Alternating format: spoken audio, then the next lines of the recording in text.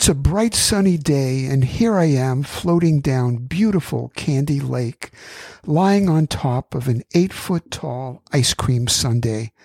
There to the left is luscious cherry vanilla ice cream with real plump cherries.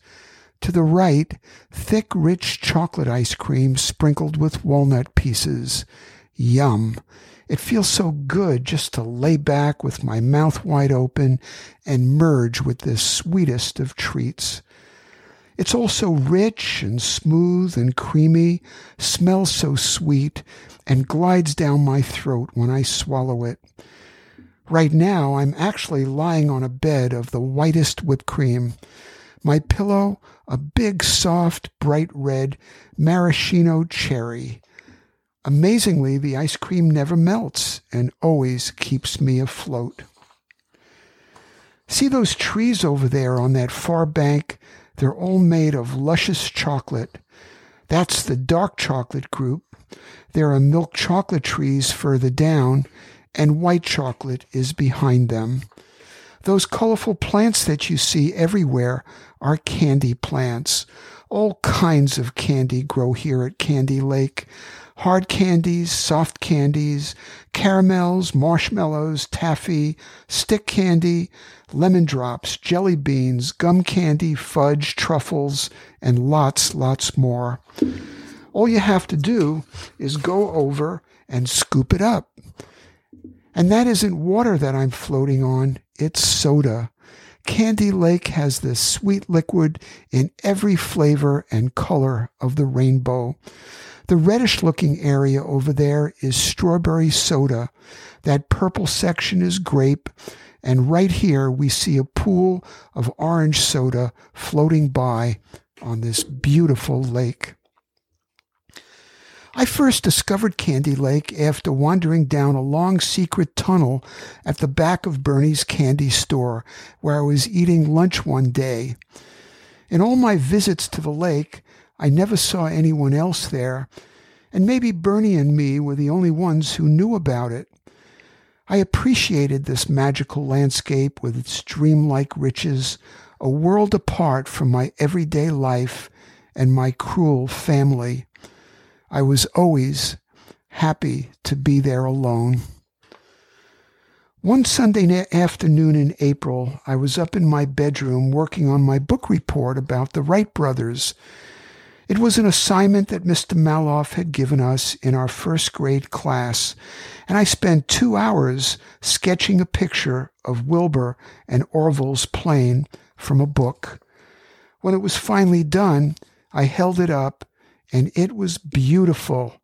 It looked so much like the picture in the book. I just had to show it to Dad. I went down the 18 steps to our living room and over to his tan armchair where he was sitting and intently watching a baseball game on TV. "Dad, look what I did," and held my drawing out for him to see. He turned toward me, grabbed the drawing with his big hands, crumbled it into a little ball, threw it across the green living room rug, and shouted, "Go do your homework." In shock, I yelled, "That was my homework," and ran back upstairs crying. I threw myself onto the bed and cried for a long time.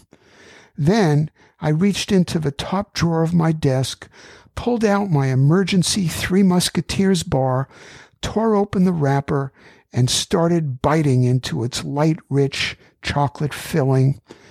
It was so good, just what I needed for a tough time like this.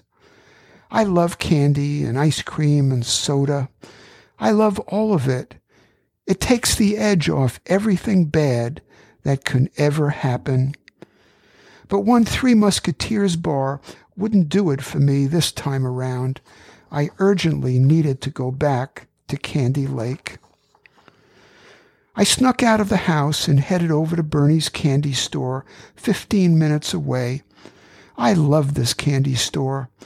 On their white countertop, a zillion feet long, was every possible kind of candy you could ever imagine eating. and everything cost just a penny or two. My 25-cent allowance always went a long way here at Bernie's. But if you thought that candy was great, you should have seen their ice cream. Every possible flavor, texture, color, and shape. Bernie's had it all. And there was my favorite, the vanilla fudge flying saucer with chocolate crackers and pistachio nuts. It had the sweetest marshmallow in the middle. Since I was at the end of my allowance money, I bought just 3 chocolate-covered jelly rolls, each with a different flavored jelly inside, and paid Bernie 3 cents. I asked if I could use their bathroom, and he nodded. I liked Bernie. He was around Dad's age, but taller. He had a mustache, brown glasses, and a full head of brown hair, unlike Dad, who was bald. I headed to the back of the store, and at the end, I turned to the left. Now that's the trick, and this is important. To get to Candy Lake, you had to go to the left, not to the right. I first discovered this one day while on lunch break from school. I was sitting at one of Bernie's tables and eating my usual lunch, a juicy double cheeseburger with onions and greasy fries smothered in mustard, when I needed to pee. They told me that the bathroom was in the back on the right, but stupid me, I went to the left. It was there that I found the secret tunnel that led to Candy Lake. There was a dark, narrow passageway, and you needed to walk for a long time through a dark tunnel that twisted and turned. Water leaked down from the walls. It was cold and scary to be there. At one point, I thought I saw a monster in the shadows and wanted to turn back.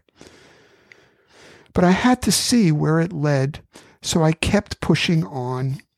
Finally, the tunnel got bigger, and then it opened onto this unbelievably beautiful fantasy land. So this explains how Bernie came to have such wonderful candy and ice cream in his store.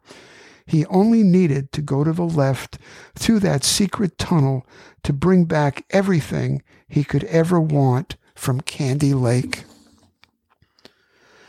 I remember the time I had just turned 6 and bought the latest Strange Adventures comic book. There on the back cover was an offer for a toy gas station. It had 2 repair lifts, a top deck with green ramps, little people, and 3 cars, a red, a blue, and a yellow. I took one excited look at that gas station and had to have it. I tore out the ad, saved all my allowance money over 3 months, and was finally able to send for it. I waited and waited and waited some more, but my gas station never showed up. I ran out to our mailbox every day, but it wasn't there. "Have you seen it?" I kept asking my sister and brother, hoping that one of them had found it and set it aside for me, but they hadn't. I was so disappointed. One day, 6 months later, while exploring some cabinet drawers in our spare bedroom, I found it in the bottom drawer. My gas station had been waiting for me there all the time. At 5 o'clock, when my mother came home from work, I had many questions for her. What was my gas station doing in that drawer? When did it come? Why wasn't I told that it was there? First, she looked very uncomfortable, and then she started screaming at me. "All you know how to do is waste your money on crap. What the hell's the matter with you?" She had hidden my gas station in that drawer because she didn't think I should have it. This one incident was worth several trips to Candy Lake, and I went there many times over the next month. I had a lot of run-ins with my parents in the years to follow and made regular visits to Candy Lake. After leaving home at the age of 20, I heard the sad news that Bernie had had a heart attack and was forced to close his wonderful candy store. So that was the end of his secret tunnel to Candy Lake. I felt sorry to hear that news, but very grateful for having found that tunnel when I did. Thank you, Candy Lake. You helped me to survive a lot of very tough times when I was growing up.